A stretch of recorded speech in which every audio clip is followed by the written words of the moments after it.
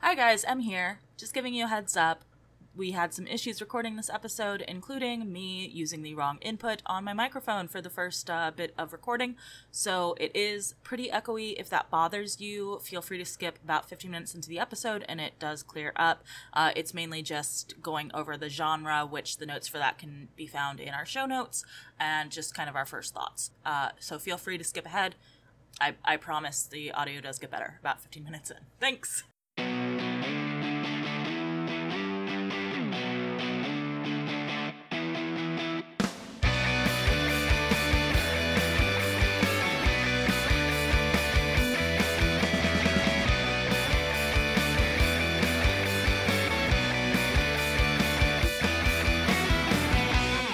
Welcome back, Literary Slummers, to another episode of Shelf Aware, the podcast where we read books outside of our comfort zones. I'm Em.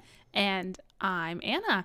This week on Shelf Aware, we are continuing my unit on domestic thrillers with a classic example of people in some sort of thrilling domestic situation.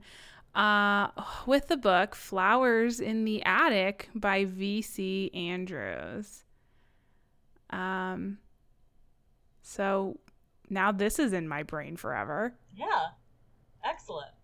Thrilled with the outcome of this gotcha of Gone Girl. Really backfired. Yeah, what'd you think about this one, Em? Well, I have a lot of thoughts. Yeah. But before we get too into it, let's talk about the domestic thriller. No way. Yeah, okay, let's do that. Let's learn and then rant. Okay, so I'm borrowing very heavily from two specific blog posts for this. One written by Julia Crouch. I'll link them both in the show notes. One written by Julia Crouch and one written by Kay Moore on mysteryandsuspense.com. But essentially, domestic thriller is kind of one of those things that probably you can point to a lot of earlier examples, but hasn't really been codified until more recently. There were several examples listed in this article, What is a Domestic Thriller, including Medea is kind of given as one. Oh, I mean, it makes sense. Mm-hmm. The fairy tale Bluebeard is given as another. Yeah. Much rather would have read both of those. I know, right? But essentially these are books that are set in, as the name implies, the domestic space, usually focused on women. Usually there's a lot of psychological aspects to it, family secrets, things like that. So unlike kind of most thrillers where it's action-packed and filled with crazy locales and stuff like that, it's a lot more focused on the interpersonal. It's focused on the psychology of the people involved, things like that, versus necessarily spies or crime. The term domestic thriller, or the earlier term for it, which was domestic noir, was coined by Julia Crouch in, I think, 2013. So that's kind of we have these examples of these books like Gaslight and Gaslight, Gatekeep, Girl Boss, and Flowers in the Attic predate that terminology, but that's kind of when it sort of became a term, and then it becomes very popular with Gillian Flynn and the Gone Girl of it all. The Gone Girlification. You've got a couple others that I think we've read that the one with the two authors. Yeah. You all know. Yeah, you all that know. That was way long ago. Sarah Buchanan, Greer Hendricks. Maybe is one. I agree. These sort of authors are popular nowadays. But yeah, the basic traits of a domestic thriller are that it is something that takes place in a kind of smaller sphere, usually a house, or a neighborhood, something like that. And it tends to focus more on women than a lot of other thrillers do. Which, we can get into the feminist of it all, of are domestic thrillers feminist or are they not? But that might be a debate for a later day, because today we're here to talk about Flowers in the Attic by V.C. Andrews. Mm-hmm. So V.C. Andrews is a very prolific author in a sense. I mean, fairly prolific still, I think, but she basically writes a lot of gothic horror and family drama sort of stories. I would say, having spoiler, I have read the plot summaries of the other books in this series so that I can quiz Anna on it later. Yay. But having kind of read those, I would say this one is probably the closest to what I would consider a domestic thriller. She's written a bunch of books kind of in this sort of vein of very dramatic and disturbing content featuring usually teens at the start, although they then grow up and, you know, it covers their whole lifetime and things like that. However, she did die in 1986. So everything that was published by V.C. Andrews after that, including the stuff that is, I believe, currently being published, was and is written by a guy named Andrew Niederman, who's been the ghostwriter for her for, you know, apparently ever. But yeah, she did write almost all of the Dollanganger family series, except for the final book, Garden of Shadows, which did have some assistance from Andrew Niederman, but it was published in 86, or in 87, so it's like some of it was written by her and some of it was written by Andrew. It's not really clear, but I wanted to add about V.C. Andrews. I just looked at her author photo on Wikipedia, and I swear this is like exactly how I was picturing the grandmother in this book. So I don't know if I like must have seen her picture elsewhere and just like subconsciously planted it in that book, or if she's like, I don't know, man. She's got kind of like the smile on their Wikipedia page is very sinister in a way. She's looking a little sinister, but you know, I'm gonna close out the page and now she's not looking at me anymore. I know, like, here was my problem with this book. I'm just gonna go into it. Go for it. Okay, I understand that, like, this could be a very real situation that someone has actually gone through. You know, we know, like, child abuse is not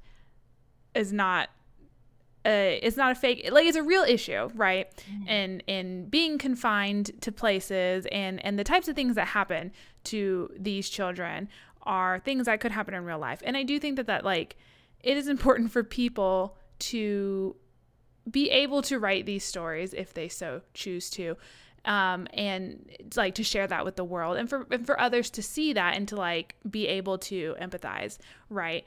Mm-hmm. But the way that this was written it was so like sensational and voyeuristic and just like this weird, like this entertainment factor to it that I just was like, this is not. Why do so many people read this and then profess to like reread it continuously and be in love with it? There was a huge disconnect there for me. And I don't know about V.C. Andrews' life. I don't know what she went through as a child, if this is all made up or parts of it autobiographical. I don't know. But to me, I was just like the aspect of this that is just like the entertainment part of it, I guess, did not settle with me very well. And at the end of it, I was kind of just left with for what did we do this to the readers, to the characters? Like, why did any of us go through this? One of the first things that popped up on Google as a suggested search was, what is the point of Flowers in the Attic? Yes, and what is the point? I also feel like very much reading the foreword, which was written by Gillian Flynn. Yes. Oh my gosh. She says a couple things that I'm like, really? She says a thing about like Chris being the stuff of teenage dreams, and I'm like, no. He did a rape. He did a rape, and he's her brother. And also the cover of the 40th anniversary calls it like a tragic love story or something. And it's like, not. It should. Oh. I don't understand. Are people into it because, like, are they shipping Chris and Kathy? Is that what's happening here? I'm very confused. Yes, I am also. I'm very concerned about the Flowers in the Attic fandom. What are your guys' thoughts? Like, you know, if you like this book, I do feel like there is something compelling made like, what's going to happen to these children? Are they going to escape? Surely it can't get worse for them. And you kind of like, at the end of this, you're left with this little gotcha of like, find out how it ends in the next book, which was pissed me off a little bit. But like, you know, you do end up rooting for them and wanting good things to happen to them. So I can see why you would want to continue reading. But I've read some reviews that are like, this is a very important book that everyone should read. And I'm like, is it? I found it, like you said, like I found it engaging. And I will say I did like Kathy. I think that she was a good lead. Besides the victim blaming. Yes, aside from her victim blaming herself. Yeah. But, you know, we'll get to that when we get to that. In general, I was like, I didn't feel like she was too, because it could go either way, right? Of either her being like a sad little damsel all the time, or her being like spunky girl and being unrealistic in the situation, you know? I felt like she was pretty good middle ground of like, yeah, she, you know, is dealing with this the best that she can, and her best isn't always good enough, and like, it's a incredibly difficult situation that she's in. Yeah, you know, so I didn't dislike her or anything, but just like you said, some of the passages I was just like, did we need to go into like her describing her getting her pubic hair? Like, I don't know. No. I don't know that we did. No. Which I feel like this might be a good time to, you know, go ahead and throw those trigger warnings out there. Yes. All of them? All of them. Yeah. The major ones here, I'm sure, like, if you've even remotely heard of this story, child abuse, incest, rape, confinement, death of a parent, death of a child, everything under the sun, like attempted murder by poisoning. Yeah. Successful murder by poisoning. Animal death. Yeah. Yeah, there's a lot. So, you know, eating stuff. There's a lot of food stuff in here, and like, food restriction. Yes. Weight stuff. I would say there is some triggering weight stuff in here, specifically every time they described the 6-foot grandmother as an incredibly large woman at 200 pounds, and me and my 6-foot 225 asses over here sitting, gee, thanks. Like, thanks so much. I love this for me. Wow. Yeah. That is we'll get into that when we get to it. Like, just the grandma, I'm just like, I know they were trying to make her intimidating. One, they went about it the wrong way with just like trying to make her seem big, but also like, she's an old woman in her like late 60s, early 70s. They could have easily just knocked her down and she would have broken something. Oh, like, sure. I don't know, man. Kind of all that being said, with all those warnings, is there anyone we would recommend this book to? That's a great question. It's a hard one to recommend. It's a hard one to recommend, because I really feel like so much of it is like stuff that could be troubling even for people who don't have those triggers. Like, I was squicked out by quite a few bits of this book. No, I told you this yesterday, but like at finishing this book, I felt like physically affected. I was like, my mind and body are not okay right now. I felt like, I don't know. I was like, I have a headache. I need to lay down. I'm not happy right now. I am so sad and I hate this. It's a hard one. I think if you have a tough stomach, if you've got, if you are not easily triggered by things and you want to look at this as like a horror kind of novel, because it is, there's a lot of horror elements to this. Or if you want to see like a good example of how to make a very small thing seem like overwhelming and terrifying to this point, this could be good reference material for you. I don't know though. Yeah, I don't know, because even reading this, I kept thinking, like, who is the target audience for this? Because I feel like exactly, it's a YA novel. Yeah, I was going to say, read this as teens, but, like, most YA is written, and I mean, maybe this was different in the 80s, because YA wasn't really as much of a genre at the time. But most YA is written with the general rule that the target audience will be, like, a year or 2 years younger than the protagonist, right? Because that's like aspirational and whatever. the protagonist of this starts when they're 12, and I certainly would not recommend this to any 10-year-olds. Oh, God, no. They end when they're 15, and I probably wouldn't recommend this to any 13-year-olds either. Like, this is the problem where I'm like, I don't think I would recommend this to teenagers because it's, like, fucked up. And I don't know that I would recommend it to adults because it feels voyeuristic as an adult. So I don't know. I mean, I guess if you are just, like, approaching it with that mindset and, like, prepared for it, go ahead. Like, it is a wild ride, and I don't think it's, like, poorly written or anything. It's a lot. It's a whole lot. It's so much, and it's unrelenting, really. It is. Just I don't know. And especially don't go into it if you want a payoff in this book, because there is not one. That is for the next few books in the series, apparently. I don't know, and I will never know. Okay, well, that being said, what books have you been reading that you would recommend? Yeah.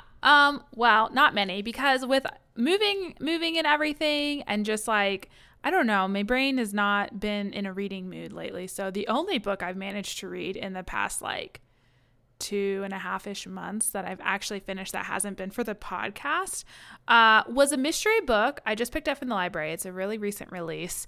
It's called The Woman in the Library by Sulari Gentle.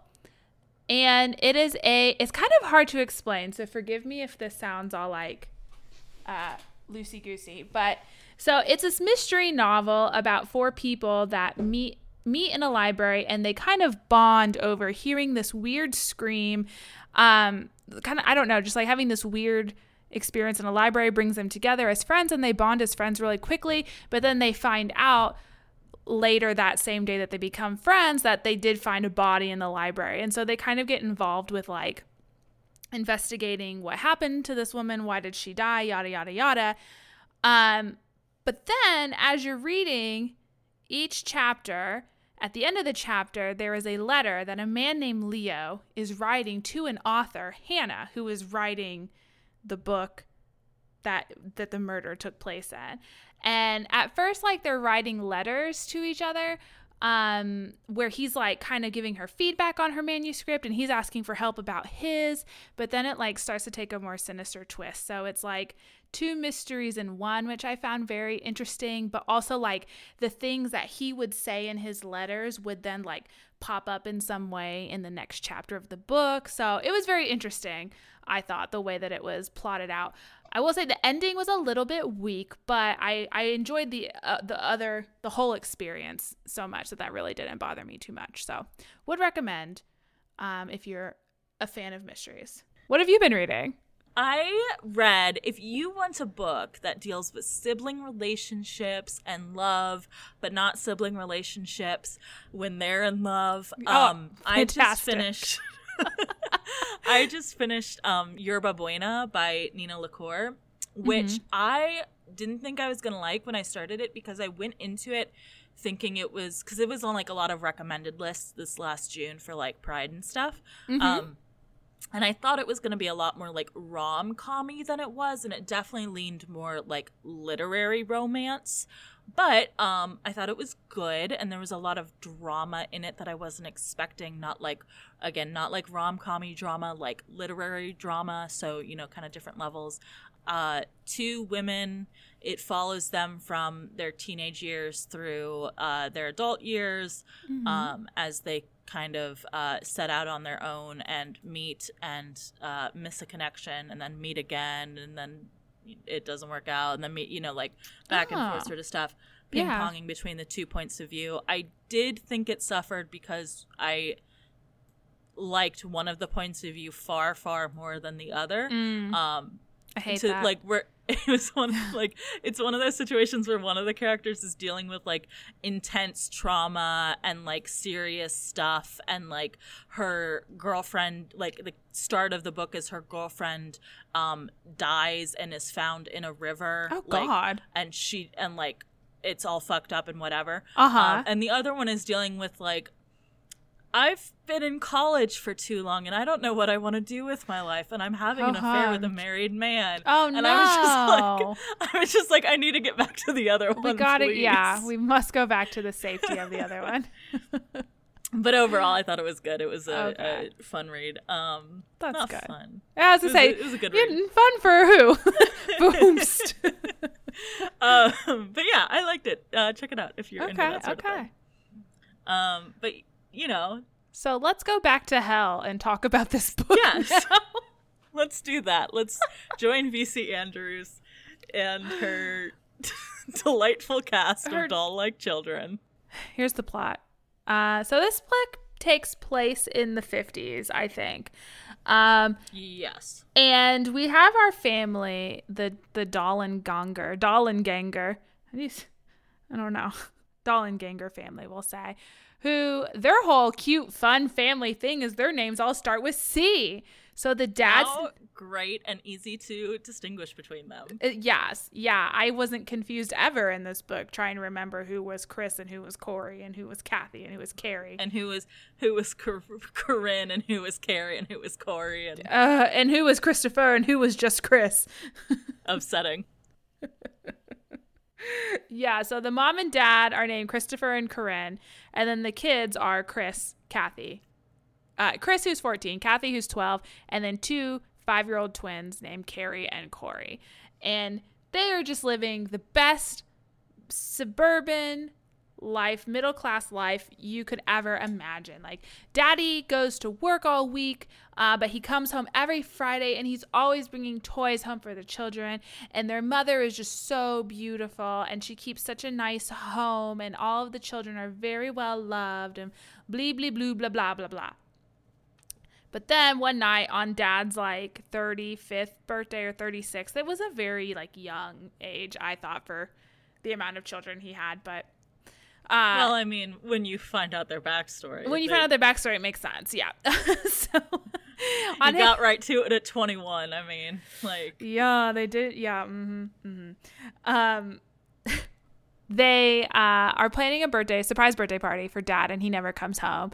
Then the police show up, and they're like, hey, we found this car accident, and it's your husband. He's dead. I'm sorry. Everyone's in disbelief, but he's like, no, really, here's all of his possessions in a bag. I need someone to come identify his body. The police go into such detail over it. Let me they see if I do. can find it. It is awful. You would never. Let me pull it up. It's comical almost, because you're like, oh, really that's so is. sad. It was an accident. Yes, his car flipped. Oh, the car flipped. Yeah, and then another car came and hit it. Oh God, then what happened? Then it caught fire. What? Yes. It's very like I was kind of hilarious. Is this a parody? Is this book a parody of like I kind of held out hope fiction? For a second that it was. Yeah, because it seemed very funny. It's we've already questioned motorists who witnessed the accident. It wasn't your husband's fault, Mrs. Dollenganger. According to the accounts, which we've recovered, there was a motorist driving a blue Ford. Like, why does she need this detail? She doesn't. Weaving in and out of the left-hand lane, apparently drunk, and he crashed head-on into your husband's car. But it seems your husband must have seen the accident coming, for he swerved to avoid a head-on collision. Okay, great. Cool. But a piece of machinery had fallen from another car or truck, and this kept him from completing his correct defensive driving maneuver. Like, they have to be like, it really wasn't his fault. He was so for right. real. Yeah. Which would have saved his life. But as it was, your husband's much heavier car, because you guys have so much money, turned over several times, and still he might have survived, but an oncoming truck, unable to stop, crashed into his car, and again the Cadillac spun over, ... and then ...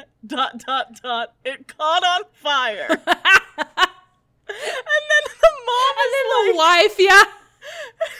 He's not dead, is he? And the police is like, of course he is. Oh God! Oh no! Yeah, no. He lived. He lived. How wonderful for everyone involved. Wild way to start this book. Yeah. Ugh. So we had brief hopes that maybe this was going to be farcical, but no. It's deadly serious book. Deadly serious. A great start. Yeah. So, some time passes. It's very sad time for the kids. They really don't know how to function without daddy there to take care of them. But then one day they come home and mom is like, hey guys, pack up. We're going. We're moving in with my parents, and they live in a big old mansion. Because here's the thing I forgot to tell you about you. Here's the thing I forgot to tell you guys about me, your mother, is that I come from a very old money family. I come from the Foxworth family. That is my real last name. We had to change our last names. No, I can't tell you why right now. It's going to be a secret until very later on in the book, unless you know about Flowers in the Attic already. No, I can't tell you why we picked Dollanganger. That will never be revealed. You would think Smith would be a better pick. Smith, yeah, something non-distinct. She says, my dad disinherited me because of a very terrible decision I made as a child, but I feel like he is about to die. My mom said we could all go back and move in. And once he dies, I'll get him to, or before he dies, I'll get him to love me again and write me into his will, and then when he dies, we'll be filthy rich. I have 2 dead brothers, so I'm the only heir. They both died in accidents, and I was like, were sus. they? Were they though? So the children who love their mother very much are like, okay, yes, we'll go with you in the dead of night to this house to escape our debt that is accrued because mother has no skills to get a job. We have no money, and we were living off credit cards. They go in the middle of the night, get on a train, and then they get to a train station and then have to walk for like hours to sneak into this house before the servants are awake. And once they get to the house, they meet this nasty ass grandma who leads them up to her room. And basically they reveal to the children, you guys have to stay in this room because my grandfather, or your grandfather, my dad, is not going to want to know that I have kids. This all has to do with the big mistake I made earlier in my life. Don't worry about it. But he can't know I have kids, but he's about to die. So this will probably just take like a few days or a week or so until I get him to love me again. And then when he loves me again, I will introduce you as my children and you can come down from this room. But for the time being, you have to stay here. You have to be silent. You cannot leave.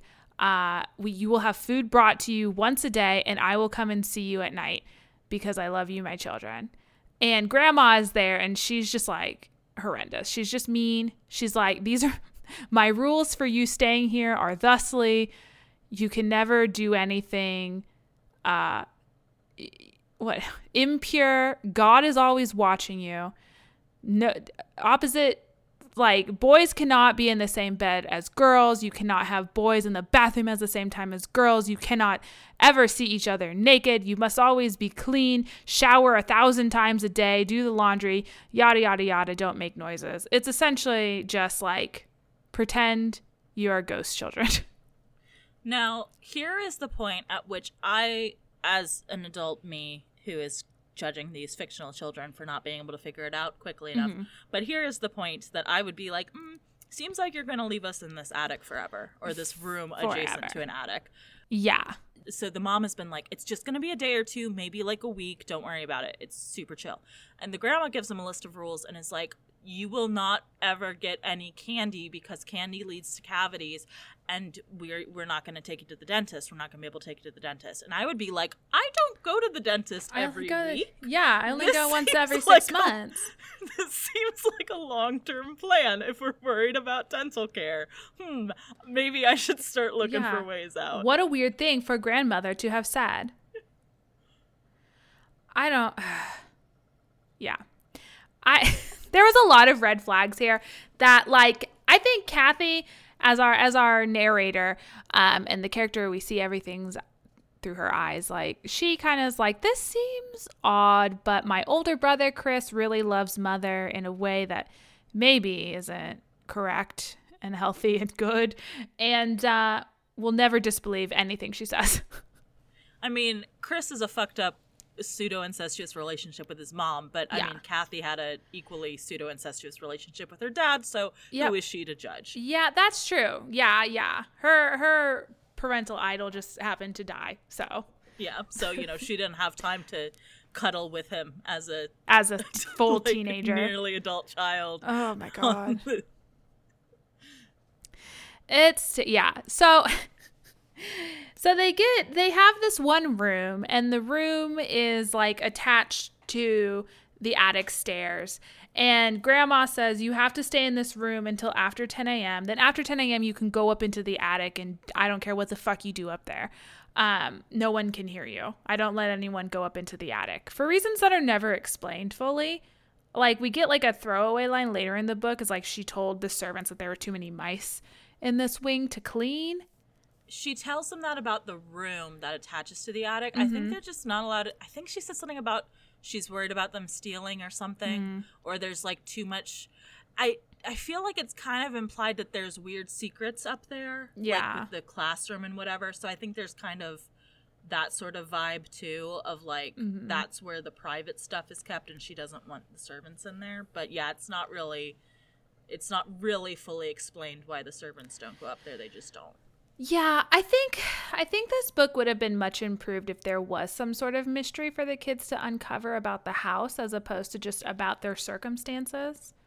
Maybe that would have been fun to explore instead of this just constant agony and sadness that we get.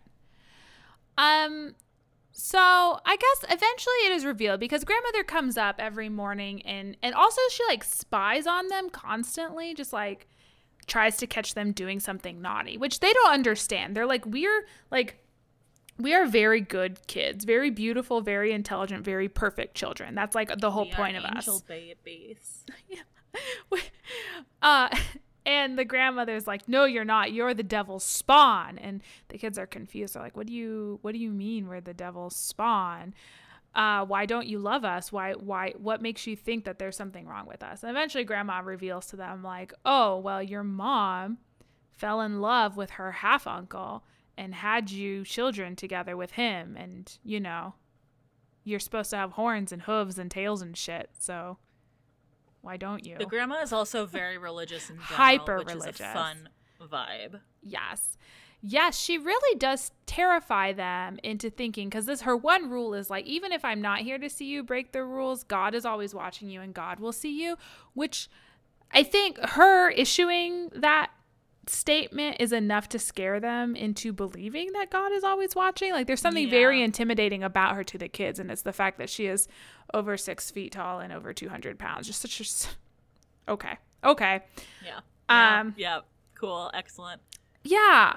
But also she's still an old... Like, in your youth, when you're still, like, young and strong and hale and not having been locked away for years in this attic, you could have easily bowled her over and just run out of the house, I think. Yes, 100%. I think that part of it is that they are so convinced that it's going to be short term, right? That's true. And their mom is like feeding them all this stuff about like, well, once I get the inheritance, like you guys are like, if we all do this grift together of you guys living in the attic, then it'll all be worth it in the end. And they kind of like buy into that of like, okay, yeah, we have to suffer so that we can have ponies in the end. Yeah. And have wonderful balls and, just be the talk of the town. And then kind of as things go on, like they, like you said, become weaker. But even then, I feel like she's, you could have taken, there's 4 of you. You could have taken her. Exactly. Like surely there was something in the attic they could have hit this woman over the head with and then just ran. There's the whole, I mean, like I'm jumping ahead, but That's fine. This part of my notes just says misery. So there is a part where Chris sees Kathy while she is admiring her blossoming self in front of a mirror. Yes. Gross. And he gets horny for her, and the grandmother opens He's been horny for her door. for a while. He's been horny for her for a while, yeah. Because she looks like her mom. Yeah. The grandma catches them in this looking at each other while Kathy is naked act, and wants Kathy to cut off all of her hair as punishment, which makes sense later when it's revealed that the grandmother's hair is a wig, and she has very bad hair, so Yeah. she's probably like she's jealous of Kathy's hair. But also she's like, Pride, you will cut off all your hair or I will starve you all for a week. Here are the scissors. Do with it what you will. Like, that's a weapon, dog. You could have killed this. You could have killed her. Or like all these chemicals that Chris apparently has, because then like when she has so Kathy doesn't want to cut her hair. It's like her favorite thing about her because her daddy always loved her hair, so she doesn't want to cut it. So in the middle of the night, the grandma comes and puts like a needle in her arm and like pumps her full of drugs to knock her out, and then just puts a ton of tar in her hair, like covers the entirety of her hair in tar.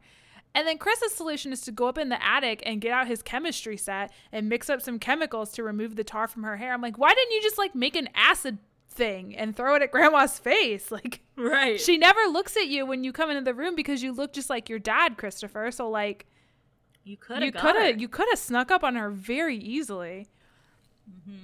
Yeah, I feel like with all the time they had alone and all of that like reading and learning that they were doing, like they could have devised a plan that wasn't just sitting around and suffering. But I don't want to victim blame these children.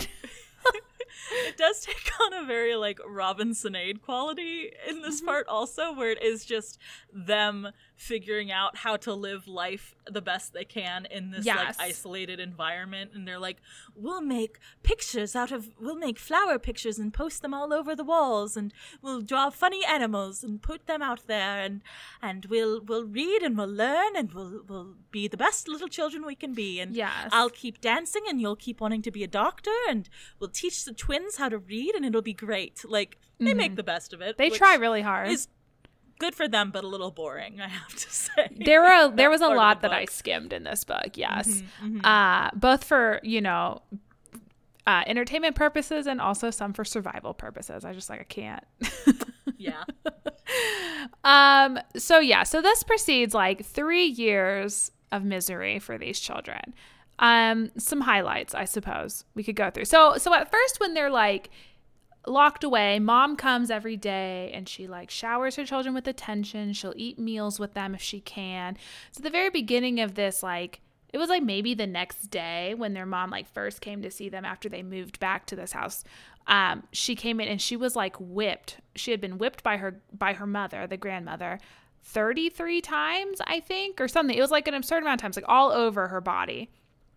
And so at this point, like the kids are like, oh, like mother is suffering so much. We have it easy. We should try and just be like these perfect children for her. So they're not enjoying, but they're putting on a tough face, right? Mom comes, and as time goes on, they start to notice like mom starts dressing better. Suddenly she has jewels. The gifts and toys and things that she brings them are a finer and finer quality. And then of course, alongside with that, mom starts visiting less and less. Maybe she comes every other day. Maybe she comes 2 or 3 times a week. Maybe it's just once a week, So, while this is happening, the grandmother is only bringing up like 1 basket of food a day. The kids aren't able to get outside. Like, they're not even allowed really to open windows because grandma is afraid that somebody is going to see a ghostly visage in the window, which, I mean, it's an old house. You can expect there to be ghosts, right?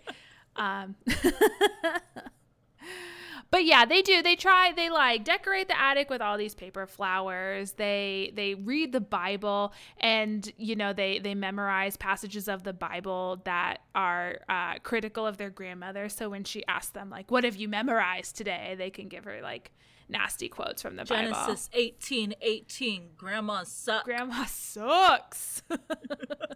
Grandma can get fucked.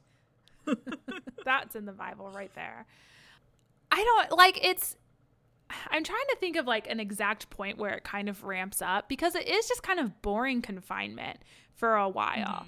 I think once we get into part 2, is, and this is when Kathy and Chris both start to go through puberty, that it starts to kind of ratchet up the intensity of things that are happening. So grandma kind of like is keeping an eye on them to make sure that they are still innocent. But obviously, like, Chris is a couple years older than Kathy. And Kathy does look a lot like their mother that he has this intense adoration for. And so he's been kind of dropping hints throughout the whole book of like how beautiful Kathy is and how there's no other woman in the world like her and yada, yada, yada. And he stares at her as she's doing her little ballet lessons because that's her thing. Like she wants to be the best dancer / actress / singer triple threat, you know, in the entire world. And he's just been looking at her for a real long time and she doesn't understand why.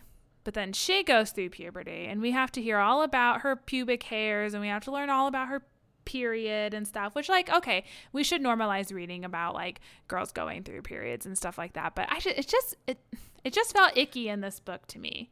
I think it's the combination of her talking about things that are like normal puberty things and the only person to really talk to her about them being her brother who wants to fuck her and her mom who is like such a fucking mess that she kind of sexualizes things too. So everything becomes like very sexualized and like not like they're like people are going to be horny for you, Kathy, but like there's definitely comments made about like now it's time for you to be a woman and that kind of like creepy just being a woman like, equals having sex now with you're men. Available to me because you're not a child, you're a lady now, you're a woman, which ew. Awesome. I also like, okay, so there is one point in the book that I had skipped over a little bit, like at Christmas time, where the mom lets Chris and Kathy out of the room and she shows them where to hide so she can watch this like grand Christmas ball that the family was having. Which I thought was like, knowing what we know about the mom, I was like, that was a really bold move to like let your children see this, but okay. But they do kind of catch their mom having what looks like some sort of romantic relationship with another man, and they're like both very confused because their dad has died like very recently, and he and their mother seem to be very much in love, so they're a little bit concerned about this. And I think this is when Kathy first starts really turning against their mother and being like, she's lying to us, there's something going on about her, she's not faithful, why are we still locked in this room? Right. And this is, I think, also the first time they see the grandfather as well. Yes. Who is a wheelchair user because of a heart incident that he had many years ago, which I think it's during this part, right, that the mom reveals all, right? Yes. Of what exactly is going on in terms of why her parents disowned her. Yeah, she tells them her beautiful love story about how when she was 14 years old, her half-uncle came to live with them.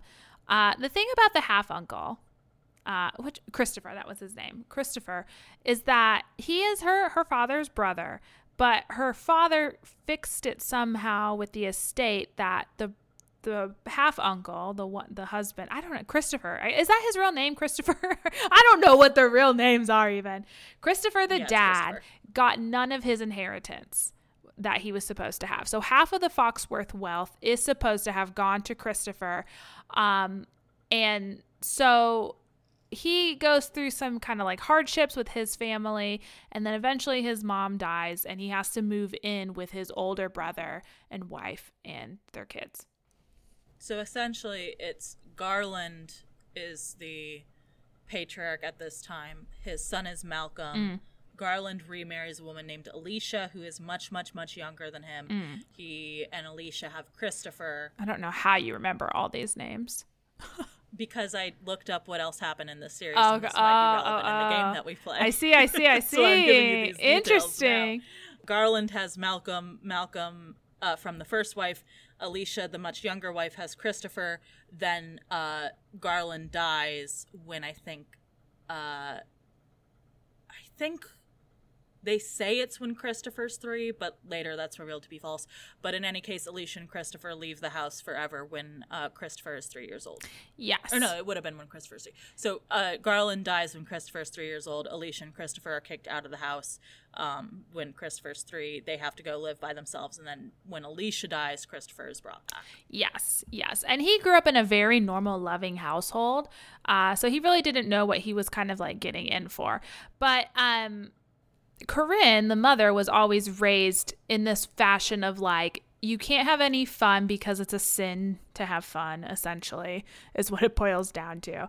And so she has been kind of very sheltered in a similar manner to the way her kids are now, but definitely a lot differently because she was like kind of appreciated by her parents in some fashion.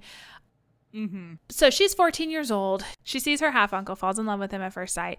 They kind of meet clandestinely and develop a romantic relationship, but they do wait until she's 18 to get married. So, whew, That's good thing. Great, I guess. Yeah. Great. So she's 18. That would make him 21, right? So they must have gotten pregnant immediately with Chris. I think 22 is when he's 22. Because if he's 36 when he dies. Yeah. Okay. It was Chris pretty is 14, soon though. Yeah, I mean it was like probably within the first few months of marriage she was pregnant. So they elope. They run away to get married because they presume correctly that Corinne's father would not approve. They come back 2 weeks later. She's like, please forgive us, Father, for having been married, but we love each other, you see? And then the dad is like, this is fucking disgusting. I'm disowning you. Also, he kind of hates Christopher for, I guess because he's afraid that Christopher will realize his little girl. Yeah. Well, I think he must realize Christopher could be like, hey, this is some of my money too. But also because, he really loves Corinne in a very creepy way, which, maybe the incest doesn't fall far from the tree. I don't know. I would say it most certainly does not. He would often like make Corinne promise him like, you don't leave me for another man until even after I'm dead. Like, just like, I don't know, just things you just shouldn't say to your daughter ever. Their whole vibe is like very daddy-daughter dance, promise, purity rings, like notched up to like 1 million. Yes. I think. Yeah, and maybe like a riff off of like, inbred old money families. I don't know. Creepy, very creepy. But so Malcolm he disinherits Corinne even though she's like his last surviving child because the other two died in like skiing accidents or something. I don't know, because they both also ran away from home because they couldn't stand how stifling this life was. I think the first one died in a car accident and it was kind of like normal and at home. Joel ran away to he does not want Italy to be. and died in a skiing accident. Yeah. So in a way that felt very suspicious to me, but we never explore in this book because this book is about the doll children, as they call themselves. Don't worry, we will. Amazing. I can't wait. So they learn all this. Kathy is still like, this is weird, Mom. But Chris is like, oh, Mother, you've gone through so many hardships in your life. Of course we love you. Meanwhile, the twins, who have been like in captivity for so long that they like don't even really care about their mom anymore. Like, she's pretty much a stranger to them. Their growth has been severely stunted this whole time. I think in 3 years, they only grew 2 inches and they were very like pale and probably weird looking from the way Kathy and Chris were like commenting about it. Like, we never get a full on like good description of what these kids look like, but I'm imagining like this is going to be, sorry for people who don't watch Dimension 20, but like Squinge is what I would picture for these children. Yeah. Yeah, I think they describe them towards the end as like little mouse children, which there's like a lot of, parallels being drawn between them and mice at that point. But,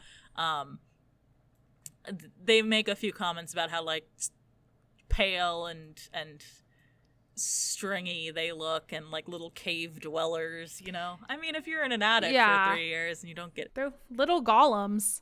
I thought it was kind of weird to me that like Chris and Kathy, there are a couple times in this book, like they regularly go on the roof. Like there's a part of the roof that they can access to like sunbathe and stuff like that. And they either like don't want to take the younger children out on the roof because they say like, oh, it's pretty stable here. So like it kind of felt to me that like the twins did not want to exit the building. Yes, yeah, because they try to take the twins out the one time and they start like crying and screaming. Yes. She's like, that's fucked up. They hate it. Even though they keep asking to go outside. It's very weird. Yes. There's also the part where Chris and Kathy escape. Do just leave and go to a lake and like swim and hang out and make out. Yeah. I get that they still, especially Chris, trust their mother and don't want to get their mom in trouble, right? Like they don't want their mom to be disinherited by the grandfather.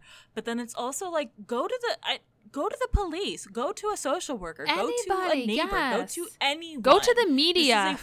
Right. Like, you have options here. You're able to get out. Go. Take the children and go. Leave in or don't take. Just send one of them to go alert authorities what's going on. Or leave in the middle of the day when the servants can all see you and be like, hey, now you can't deny we're here. Just start screaming. Yes. Like, I don't know. Anything. Yeah, so they do go to the lake, and then we get to like this puberty section where things really start to take a turn, and like we get the Kathy looking at herself naked in the mirror because she honestly has never even, like, she's never seen another woman's body except her own, and she hadn't really studied it since she started going through puberty. So she's just kind of like admiring her new body, and Chris, being a creeper, just like starts staring at her, and Kathy's like, please go back upstairs, I'm naked, I'm not comfortable with what you're doing, and he ignores her and just keeps staring. And then the grandmother's like, haha, I've caught you, Kathy, being a prideful little girl, and now you have to cut off all your hair. And she does the thing with the tar. The sad thing about this whole scene with the hair and the tar and the cutting off, because they do, like, at the end, they kind of resort to, like, cutting just, like, the top of her hair, the front of like her hair. Bangs, essentially. Yeah, yeah. They cut that down to the scalp, but then she wears a little headscarf so that grandma can't see that she still has, like, the rest of her hair. I don't know. Which, if I was grandma who was a religious fanatic keeping my grandchildren in the attic, hey, that rhymed, I would probably check under the towel to see what was going on with the hair situation, but no, she's like, I trust you, double spawn. Yeah. Well, she doesn't come back even to check to see if Kathy has cut her hair for 2 weeks. They don't hear or get any food from grandma. And so these children are on the verge of starvation, where Chris like goes and catches rats from the attic and is like about to feed them these rats, these Chris raw opens rats. a vein and feeds his his own siblings with his own blood. They're now vampires. Which upgrade, I suppose. Yeah. If you can't go out in the sunlight, you might as well be a vampire. You might as well. Although I wouldn't want to be a 14-year-old vampire. No, definitely not. No. 25, I think, is a good age to be for the rest of your life. Age. And then one day there's a basket of food waiting downstairs for them. But it's weird now because along with just like the normal food, she would bring them up a whole day's of food. Remember earlier she said, I will never bring you any sweets because I don't want your teeth to rot because we ain't going to the dentist. She brings them each one powdered sugar donut. And Kathy's like, weird, grandma must have some heart because maybe this is like her way of asking for forgiveness, is giving us this treat every day. And every day she continues to bring the powdered donuts and never says anything about them. And the children love the donuts. And Corey, the boy twin, that's all he wants to eat is his donut every day. Like he really doesn't care for the other food that's been brought up, though. You would think at some point like he would be hungry enough he would just eat anything, but who knows? And soon after these donuts are being brought to them, they all start to feel like these weird minor illnesses. They have upset stomachs quite often. They find themselves throwing up more. They're just kind of, in general, feeling weaker, more vulnerable than they had before. This goes on for like another year of this happening. And at one point, their mother, Corinne, just disappears for months. And they don't see her, they don't hear from her, they don't know what's going on.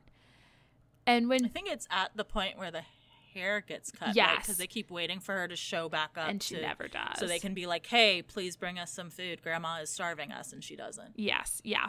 And then she continues to not even after the food begins to be brought. Yes. Corinne comes back with the news that she has been gone for so long because she was on a honeymoon with her new husband, whose name is Bart Winslow. Bart Winslow? Yeah, who is a younger man than her, and is kind of just like a trophy husband. Like he's I think he's her dad's lawyer. Yes. I was also trying to figure out because they make a comment at the party, I think. Someone makes I could be wrong about this. I might be misremembering. But I think someone at the party makes a comment that they overhear about how, like, Bart, because he's the one that she goes off with at the party. Yes, to see the swan bed. She has a beautiful bed in the shape of a swan. Someone makes a comment, I think, about how he's, like, been in love with her for a while, or she makes that comment at some point. And I was like, what are we defining as for a while as? Because if it was like... She left when she was 18. And this guy is significantly younger enough for it to be remarked upon. 8 years younger. So was he like 8? Yeah, was he like 10 and in love with her? Or was this like, oh, he's been in love with her for like a month? Yeah. What are we... Or just like he's seen pictures of her and is in love with the idea of her. Maybe. Who can say? Maybe. It was weird. Yeah, that timeline did not match up at all for me. Obviously, like, Chris and Kathy are very angry because they're like, well, how could you do this to Dad? And then also like, okay, does this mean now we can come out? And she's like, well, no, because he is my dad's lawyer and I don't want him to know about the kids unless he tells Dad, and then Dad will write me out of the will, and then this will all be for nothing. So y'all just sit tight. Just sit tight. He could die any day now. Okay. So then the twins both get very, very, very sick. That they it was sick for like 19 days, I think is what it was. And the mother and grandmother refused to take the twins to any doctor or anything or get them medicine. They just kind of have painkillers and liquids and bed rest, and it takes forever for the children to become healthy again. And even when they do get over their illness, like, they are very different children from what they were previous. Like, Corey was always a very like quiet, introverted boy, but now he's even more withdrawn. And Carrie, who was the talkative twin, and she has like stopped talking now too. Like, they're just they've aged terribly from this sickness, according to Kathy. So Kathy's like, Chris, we have to escape. It's been 3 years. Clearly nothing's going to happen. We have to get out of here or our twins are going to die. Because also at this point, Chris and Kathy have basically accepted that we are the twins' parents. We're the mom, we're the dad, and that creates a bond between the two of us that is more romantic than familial. Okay. All right. Okay. If you say so. If this is how it has to be. This is happening, I guess. So they come up with a plan. They know they need the key to get out of their room. But grandmother is always very like careful and cautious about where she keeps the key, but their mother is not.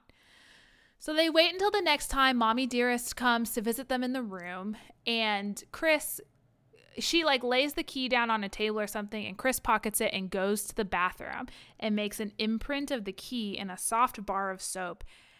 Over the course of the next few days, whittles a large piece of wood into the exact shape of the key that they can then use to lock and unlock their bedroom door. So the thing is, though, they don't want to leave before they have enough money in order to live on, essentially, because they know like they're going to need to get the kids to a doctor. They're going to need money for food, clothing, housing, whatever. I mean, most of them are still just children. I think Chris is just now 17, going on 18 very soon, but still very young. And they're also kind of like trying to fit, because another big draw for them to stay was that they were promised that, they would be getting college funds, essentially. That yes. Like, oh, you have to stay here, and, even worse comes to worse, you stay here till you're 18, and then, Chris can go off and learn how to be a doctor. Mm-hmm. So, like, them deciding, like, fuck it, is kind of them being like, well, I guess we won't really get to achieve these dreams we had because we're not going to have any money for college. Exactly. So their goal is to steal like $500 in total before they make their escape. And so Chris has been using the key, like, it's over several months. He takes the key and he leaves the bedroom and he sneaks to their mother's room and he steals just like singles that they've left out on the drawer. Like, he'll take like $5, $10, $20 from her wallet, and also starts stealing from the new husband, which turns out to kind of be a bad idea, because as he finds out one night when he kind of is surprised by them returning to the room when he thought they had left, he overhears Bart make this comment of like, my money has been missing. I think the servants are stealing our money. We need to move out of this house. And the mom's saying, well, we've already talked about this. I'm not ready to move out, blah, blah, blah, blah, blah. They kind of get into an argument about it, which Chris thinks is strange at the time, but, doesn't really put any more stock into that conversation at all, other than to think like, okay, now they're going to be really diligent about where they're hiding the money.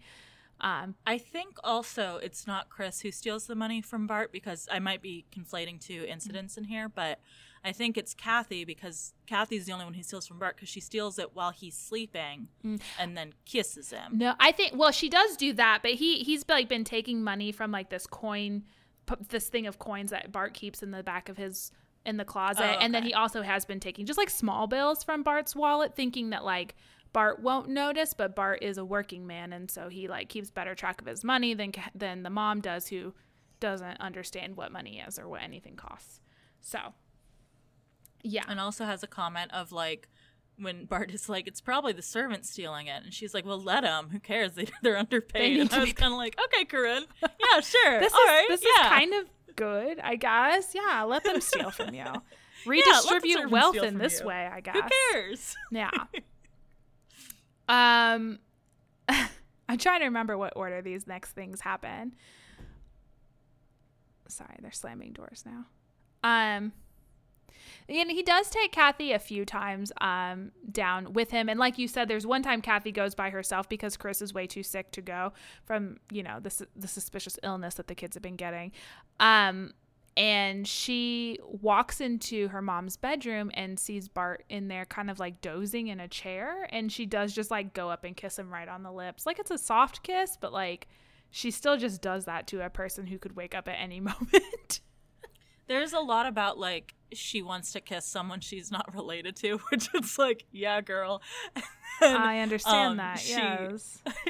She's like jealous of her mother because she gets this hot young man and Kathy nothing. Can't have him, because she kind of like considers waking him up for a minute and being like, wouldn't he want me because I'm a virgin and young and pretty, and not my mom because she's old? But then she's like, but my mom has money, so I guess he would pick my mom over me even though I'm a hot virgin. And I'm like, girl, this is such a weird line of thought. Like, I would be boring to him because I don't know what I'm doing in bed. Right. Okay. Oh my God. This kiss does have repercussions, because then there's another night that Chris goes down there.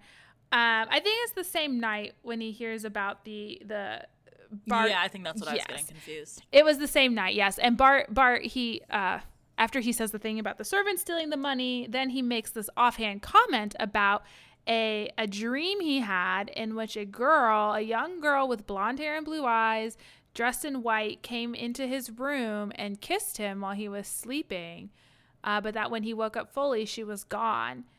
And Chris is smart enough to put two and two together, that like, this wasn't a ghost or a dream. It was my sister Kathy that night. I told her to come down here by herself. And when he learns of this kiss, he feels so much anger and rage. But is he angry at Kathy because she was reckless? And was he angry because she didn't get any money that night because she just kissed a man and then went back up to the room? No, he's jealous. He's jealous that Kathy dared kiss another man at all. And they've done a few kisses at this point. Yes. One or two kisses, I believe. Mm-hmm. And so then he goes upstairs and he forcefully throws Kathy onto a mattress and does a bad thing to her against her will. Except for then afterwards, Kathy says, no, it was my fault. I shouldn't have tempted you the way I did. And Kathy is like, oh, I would have been into it. And it's like, girl, let's not justify this. You weren't, though, is the thing. You specifically said that you did not want to do this. You said it to him, and you said it to us, the reader. And then to have it done to you, and then for you to be like, it's probably fine. Yeah. Like, she said that. Girl. She says to him, because Chris feels huge amounts of remorse for this immediately after it happens, because as he should. Of course they don't have, like, any sort of protection. And so then their fear after the fact becomes, now there's going to be a baby, and the baby is going to be cloven-footed and have horns and is everything that grandmother said we should be. And they have to have a conversation. How Chris, the future doctor, is like, well, it was just one time. There's no way you would get pregnant from just one time. That's not how conception works, which, okay, Chris, maybe you should go to medical school. I think he also says something about, like, what point in her cycle she's at, but I could be misremembering. Like, why are you tracking that, Chris? Well, I mean, there's only so many things. Only so many hobbies. Might as well track my sister's period.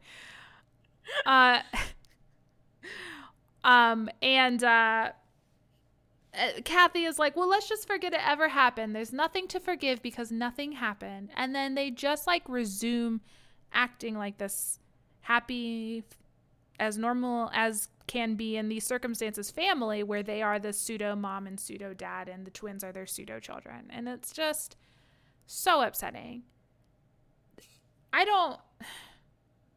Do they stay together in the rest of the series? We'll get to it. We'll get to it. I cannot. If they do, oh my God, please tell me these. We will get to it. Because then I'm like, surely that becomes a secret that you take with you to your grave, right? Like you can tell your future partner, like, I went through this horrible traumatic experience, and share as much of that as you are willing to. But like, this was the one thing you would not tell about all of that, right?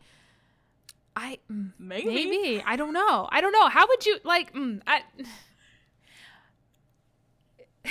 can't imagine like finding that out and then going to like the next family dinner and being like, I don't know how to feel about any of you anymore. I mean, I think like it is because again, this is something that has happened to people and continues to happen to people. Like, you know, I don't know how you would. Like, I don't want to be, like, too shamey about it, because obviously it's not her fault if she wants to share it, you know, to get closure or whatever. But also it is, like, how do you move on from that with someone who you are still, like... Someone who you still have in your life, because it seems to me at the end of this book that Kathy and Chris, like, this is a traumatic situation. You would want to stay with the people who would understand what you went through the most, right? Like, I don't know if this is something that would bring them comfort to be apart from each other. I don't know. But yeah. It's hard to say. Like if you still have this intensely close relationship with your brother and then like you tell your partner this whole story of what happened and then like the next day she's like, by the way, Chris is coming by with his partner and we're all going to have a family dinner. I'd be like, I don't know about all of that. I don't think anymore. I want to do that actually. I'm going to dip. Thank y'all. Yeah, so that happens. And then the next big thing that occurs is that Corey becomes terribly ill. He is... Chris and Kathy don't really understand his symptoms, but they're convinced he has the flu. When the grandma comes to bring them food, they beg her, like, you need to bring us our mother so that she can take this child to the hospital. Look at him. There's like, he needs medical attention that we cannot provide. And the grandma just like closes the door, and leaves, but she comes back with Corinne. And the two of them kind of like hem and haw over a little bit, but the grandmother is eventually like, no, they're right. This child needs a hospital. So Corinne does eventually take him to the hospital, and doesn't return until the next morning. And when she comes back, she's like, well, I took Corey to the hospital hours away, but it was like the closest hospital to here. Don't worry, I'm not lying about that. But it was hours away, and he died. I'm sorry. He died of pneumonia. He did beef it. Yeah. And Kathy's like, wow, this must be God punishing us for having sex, Chris. Now, knowing what we know, do we think the mom took Corey to a hospital? No. She smothered him with a pillow. Right? Like, she must have, surely. I just want to know if they buried his body, where it is. I think I'm not going to sit on this one because it doesn't come up in my questions. I think it is implied in one of the later books that he ends up, like, being buried in the walls of the house or something. Oh, God. I'm not sure though. Yeah, absolutely. They didn't I take didn't him look to a into hospital. that too much. Yeah, he they say that he's buried. Like, she's like, oh, he's dead, and they're like, well, can we see the body? And she's like, no, he's already been buried in a grave with a false name. And then she just leaves. Oh, and these children are absolutely devastated. So Kathy and Chris are like, we have to leave now. We have to take Kathy out, or we have to take Carrie out of this situation. We can't let anything else happen to our twins, or our kids, one kid now, singular. The one that is left. So Chris is like, all right. And this is also when they start putting together the pieces, right? Of, or does something else instigate Well, when that? Chris goes down to do one more big heist. Oh, yes. Yeah. Okay. Chris goes down. He's like, all right, I'm going to do one more big steal. I'm going to take jewelry. I'm going to take all of these things because I don't give a shit now if they know that we stole, because we're leaving tonight. And so Kathy and Carrie get ready to leave, but Chris does not come back until almost the next morning. And he comes back with the news that he went down to their mother's room, Corinne and Bart's room, and it was completely empty. Like, the furniture was there, but none of their belongings were. It is as if the two of them have left the premises permanently. So Chris, he searches around in the room, and the only thing he's able to find is in one of his mother's bedside tables is a picture of his father in a frame and her old engagement and wedding ring. So he does swipe those because he tells Kathy, like, we will not sell these unless it's under extreme duress. Like, these are things that are for us that we need to save. So, but he takes them with him for sentimental reasons, as well as the picture. And then he's like, well, fuck it. I might as well just steal from this whole ass house. Well. So his next stop in the house is to go to his grandmother's room, where the light is still on under the door, but he opens the door anyway to creep on his grandma, and he sees her there without any hair, because apparently she wears a wig, and that's why she hated Kathy having hair so much. And she's praying, and in her prayers that she says aloud, she says, Lord, forgive me for what I've had to do. I've always believed to be doing the right thing, but this one was real bad, y'all. Sorry about that. Hope you can forgive me. Hope I don't go to hell. Chris is like, this was a rough one. Chris is like, I don't know what that means. I wonder to what she could be referring. Yeah, that's so weird. Probably she feels bad about the way she treats us. Well, kind of. Then... Yeah. One specific treat specifically. Then he decides to go to the grandfather's rooms because he wants to, like, look at the grandfather and announce himself and be like, I am here. This is who I am. You should know.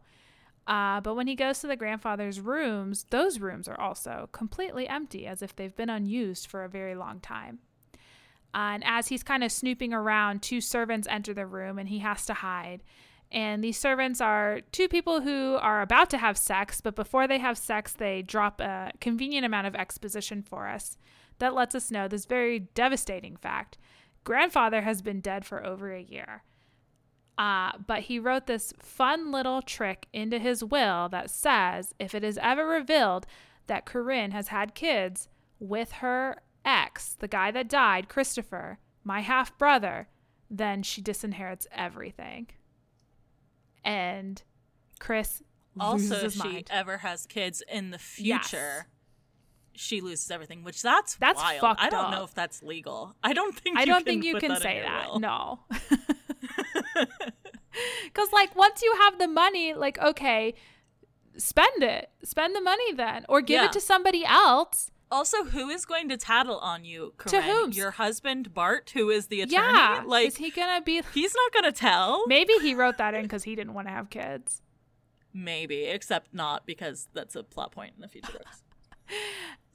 And then he learns that the servants who start talking about, there must be so many mice in that one bedroom and in the attic, because the grandmother takes enough rat poison up there every day to kill an entire army of rats.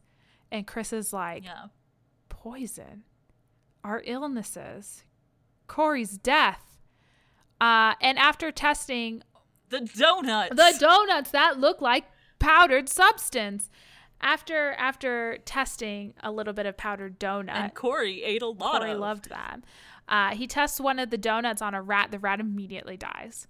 And they're like, okay. So Chris comes back. He tells all this news to Kathy, who's absolutely devastated as well. They take the dead rat and the powdered donuts they have left with them as evidence of whoever's wrongdoing, and they all leave the house finally. They walk in the early morning hours before anyone, even grandmother, is awake. They walk to the train station that they arrived at so many years ago. And they look back at the house and they see the grandmother watching them from the window. And Kathy is like, maybe she was all right after all, because she did tell us 3 years ago to never eat any cakes or donuts that she brought us, or that she would never bring us any. So we could never eat them. So we should have listened. There's also a thing in here about, because Kathy is like, when Chris reveals this whole thing, Kathy's like, oh my God, grandma did it. And Chris is like, no, think about it. Like, basically the timing led them to believe that their mom was the one who was actively trying to poison them. So, yeah. And you could make the case, I think, that the grandma was trying to at least keep them alive a couple times in terms of the donuts with that, and also with there's one time she brought them flowers. Yeah. No, I was going to say that she was the one who like went to get the mom and be like, no, you need to take him to the hospital. Yeah. Like, perhaps maybe she was actually trying to keep them alive. I don't know. It's not clear. It is. Yeah. Yeah, it's very, very odd. And then when they take the train to Charlottesville, because this all takes place in Virginia, I think. They take this train to Charlottesville, and from Charlottesville, they're going to hitch a ride to Florida on the train. And Chris is like, should we keep this dead mouse and donuts? Like, is this a thing we want to do? It's going to drag us all into the public eye. And Kathy's like, that sounds like a lot of work. So they throw away the rat and the donuts, and then they go to Florida dreaming of their revenge. And that's it. That's the end of this book. That's it. But it's not the end of the series, Lord. Which is going to bring us to our game. Yay, a game! Whatever happened to the Dollengangers? So I've got a few questions here about various characters from the series and what their fate is, which will also hopefully shed some light on what happens in the rest of the series. Yes. First off, whatever happened to Carrie? She is, of course, very upset by the death of her twin. And unfortunately, she dies later on in the book series. But what does she die of? Does Carrie die, A, from the effects of the arsenic? B, she dies from suicide because she has internalized her grandmother's religious rhetoric. C, she dies in childbirth after having an affair with her brother Chris. Stop! Or D, she dies from natural causes. Whatever happened to Carrie? I don't think it's D. You wouldn't have asked this question if it was D, or would you have? Is it reverse psychology? I'm so bad at these games, I'm gonna say she chooses to take her own life. Final answer? Yeah. Correct. She has internalized the religious rhetoric. She becomes engaged to a preacher. Oh God, Carrie. But then is so worried about the fact that she is demon spawn, she then runs into her mother, who pretends to not know her, and as a result, she ends up taking her own life. Oh my God. She runs upsetting. into the mom, and the mom pretends to not know her. Is it part of the game, or can I ask you, how tall does Carrie end up being? Because she's still like 3 feet tall at the age of 7. She does, I believe, end up being like fully grown. She's slightly weaker, but like she's like little frail girl, but like not. But in a sexy way. I don't think. In a sexy way, exactly. Gross. Okay. Okay. Question 2. Whatever happened to Corinne? Corinne is the villain of this piece, but she is eventually given a more sympathetic ending in one of these books. So whatever happens to Corinne to make us forgive her for her actions? Never. A, she rescues Kathy from an abusive relationship by murdering Kathy's first husband, but dies in the ensuing fight. Oh. B, she rescues Kathy from a house fire accidentally set by Kathy, but then dies when her dress catches on fire. C, she rescues Kathy from organ failure after discovering she is a donor match, but does so by offing herself to leave the organs to her daughter. Or D, she rescues Kathy from an attempted poisoning by eating the dish meant for Kathy and then dying. Whatever happened to Corinne? I think Corinne would be the old, like, she would go so hard on being a martyr that it would be C. She'd be like, I'm gonna redeem myself so hard for these kids. I'm gonna give her all my organs. She only needed one kidney. She can have all of my organs, and then she's gonna do that. I think it's C. That feels the most Corinne to me. You are incorrect. No! She rescues Kathy from a house fire. How? Accidentally She's just set by showing Kathy. up. She's just showing, oh, a fire. Let me show up. In the third book, she sneaks back into Kathy's life by becoming her neighbor and then Gross. Why? starting a grandmotherly relationship with one of Kathy's children. Oh, that means they have sex, probably. Gross. Someone does. No. And Corinne and the butler begin getting that kid to, like, towards their side, and they at one point convince him that he is the reincarnation of Malcolm. Stop. What the fuck is going on in these books? This all leads to the butler like kidnapping Kathy and Corinne and the kid, I think, all in like a cellar somewhere, and then Kathy and Corinne get in a fight, and in the fight Kathy knocks over a bunch of candles and lights the house on fire. Corinne convinces the kid to go get Kathy's romantic partner at the time, who I'm not saying their name because that is going to be one of these questions. Oh my god. She convinces the kid to go get Kathy's romantic partner, but she gets Kathy out of the fire. The butler, then tries to kill Kathy. Corinne fights him off and saves Kathy from both the fire and the murderer, and then her dress catches on fire and she chokes on smoke and dies. Good. I mean... so that's what happens to Corinne. I'm glad it was probably an awful way to go. I hate these where it's like, oh, some candles fell over and then they couldn't put the fire out. Like, did you even try though? I don't know. It's just some candles. Who can say? It's not going to start a whole house fire immediately. Anyway. All right, question 3. Okay. Whatever happened to Olivia? Now you may be asking, who is Olivia? Olivia is the name of the grandmother, and she gets her own book that is like a flashback to all of the shit that was going on at the time. This is just like the President Snow Hunger Games book. We don't need it. Yes. So what incestuous secret is revealed in Olivia's book? Oh, God. A, it is revealed that she and Malcolm are actually cousins. B, it is revealed that Corinne is not Olivia's daughter, but is actually the daughter of Malcolm and Alicia, Christopher Sr.'s mom. Oh. C, it is revealed that Corinne is not Malcolm's daughter, but the daughter of Olivia and her third cousin Joel, who serves at Foxworth as a butler. Or D, it is revealed that Olivia was actually having an affair with her brother-in-law, Christopher Sr., a.k.a. the father, which is why she really hated Corinne and her children. Oh, my word. Okay. I like several options. Obviously, the ones where Corinne is not the child of both of the two parents, because that explains a lot to me. But then you said that fourth one, and I was like, ooh, that's so tasty. But I'm going to say that Olivia is not the biological mother of Corinne, and that Malcolm was having an affair with Alicia, and that is why Olivia is so angry all the time. You are correct. Yes. Alicia is actually Corinne's mother, making Corinne and Christopher, in fact, half siblings and not disgusting half uncle. Disgusting. They made it worse. They made the it incest worse. And there's so much of it. Worse. Why is there so much of it? At what point do you say we've reached the quota for incest in this family? At one point I was trying to do a family tree and it got too complicated. Oh my God. But yeah, basically when Alicia marries Malcolm's father, Malcolm falls in love with her. Malcolm has this whole thing about how he hates all beautiful women. Of course that's why he married Olivia, who is so ugly and tall. That's so sad. But then Olivia has the two boys and then can't have any more kids. So Malcolm is like so mad that he can't have a daughter. That's why she doted on the boys. Mm-hmm. And then he had Corinne with Alicia, but his father walked in on them while they were like in process of consummating that and having Corinne. And so Malcolm and his father got in a fight.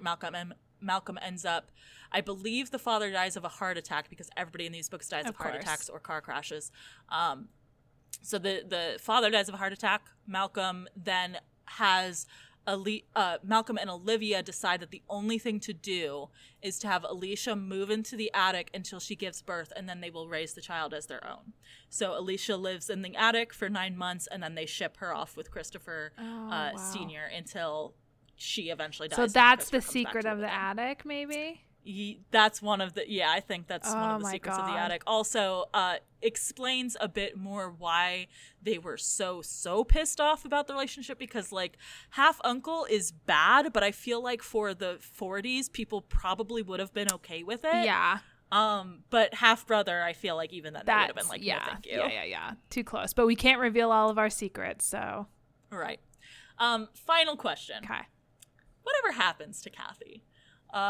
Kathy does become a famous ballerina and has several romances. Wow, good for her. I'm going to tell you 5 possible romances, and I want to tell you which one is not a romance that happens in these books. Okay. A. She marries a fellow ballet dancer named Julian. They have one son named Jory. Julian is abusive, but eventually kills himself after an injury in a car accident destroys his ability to dance. B. She has a relationship with her half-uncle, Joel, who is revealed to not be dead after all, but has been living in an Italian monastery. The pair have twins, Deirdre and Darren, and remain together until Kathy's death at the end of the series. C. She marries Paul Sheffield, a doctor who adopts the Dolengangers in the second book. Stop! The two begin a sexual relationship when Kathy turns 16, but despite plans to marry, end the relationship when it is revealed that Paul was married to another woman at the time their affair began. They reignite their relationship years later. They have no children, and Paul eventually dies of heart trouble, but not before Paul gives Kathy his blessing to go fuck her brother once he's dead. Oh my God! D. She has an affair with her stepfather, Bart, in an attempt to get revenge on her mother. That was what I was kind of hoping. She and Bart have a son together, also named Bart. Stop! The elder Bart is killed in a fire at Foxworth Hall set by his wife, Corinne. Or E. She marries Chris. The two adopt a daughter named Cindy together. Chris eventually dies on his way home from a doctor's convention in Chicago in a hit-and-run accident when he got out of his car to help a man who was run over. Okay. Golly. These are, you've detailed out 5 very long-term relationships, it sounds to me. Yeah. And 4 of these are accurate, and one of them, only one of them is not. 4 of these are accurate, and also, I believe, all 4 happen in book 2. Jesus Christ, Kathy. What a life.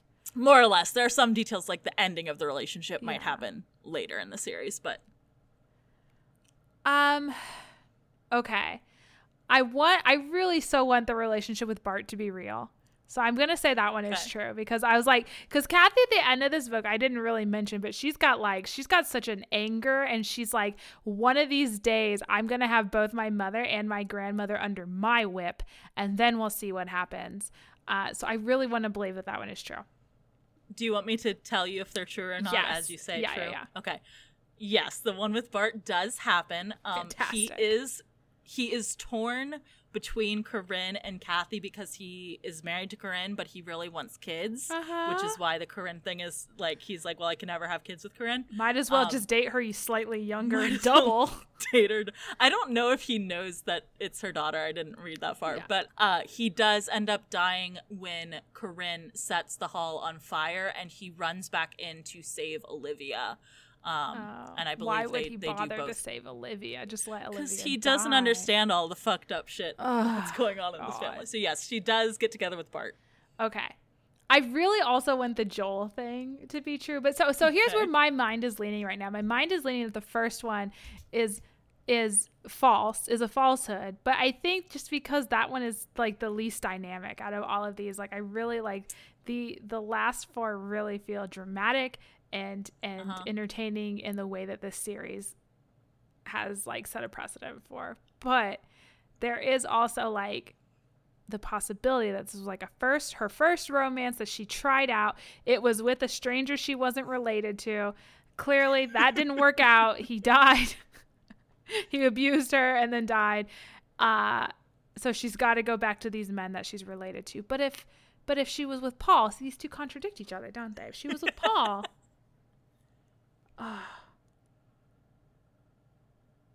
no, I'm going to go with my gut. I'm going to say I think the first one is false, and the rest of them are true. Okay. When she is 16, she begins an affair with Paul.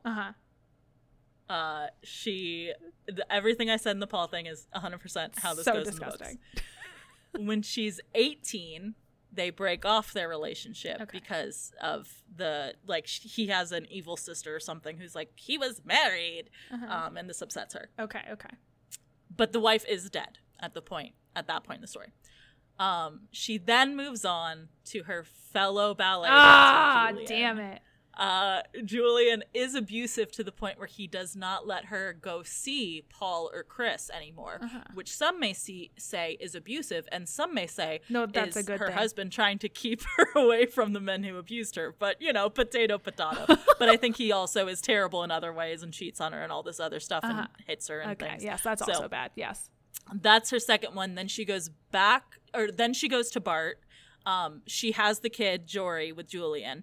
Then she goes to Bart, gets pregnant with him. Bart, I believe, dies before she has the son. She marries Paul until his death, which is like a few years later. Paul is like, go be with Chris. He's waited for you all this time. That's he disgusting. Loves you. So she moves to California with Chris. They eventually adopt a daughter named Cindy, and they've raised the 3 kids together.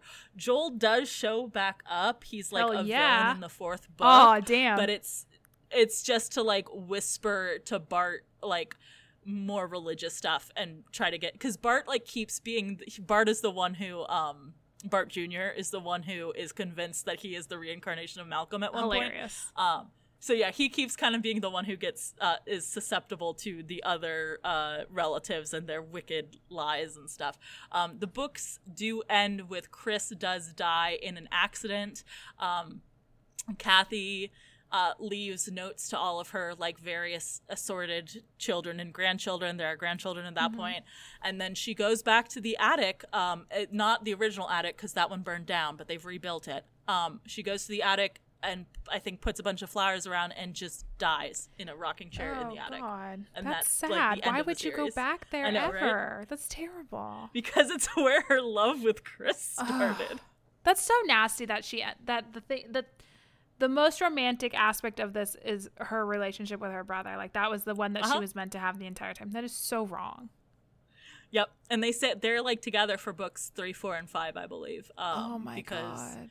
I think the third one is like Bart and Jory find out about the fact that they're actually siblings because they've been keeping it on the DL. And then like at the end of that book, they're like, no, yeah, we definitely need to never tell anyone that we're related ever. Oh my God.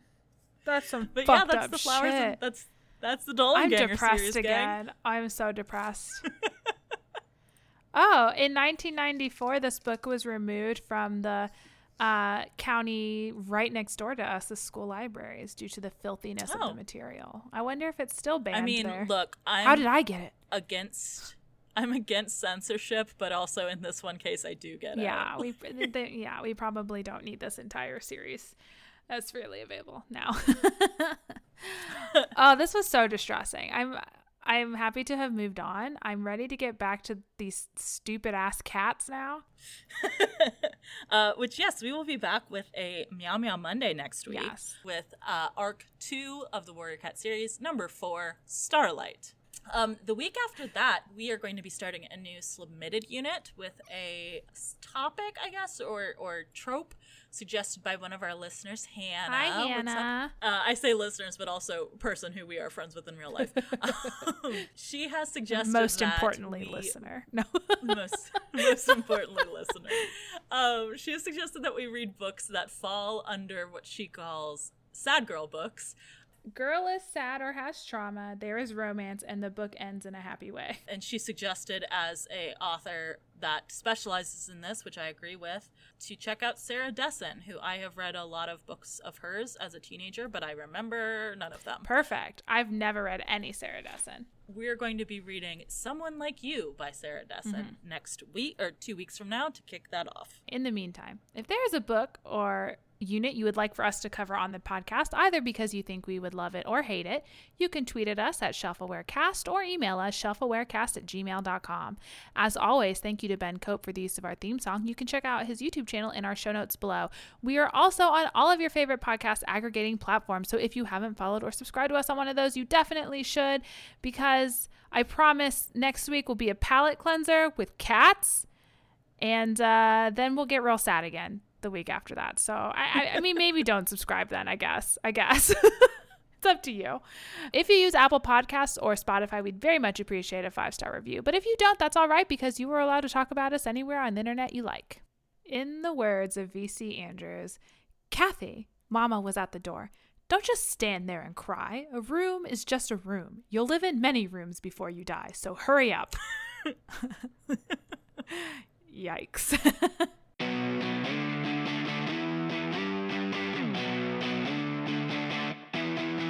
Let's do that. Let's join V.C. Andrews and her delightful cast of doll-like children. Dresden Doll. Is that where Amanda Palmer got the name?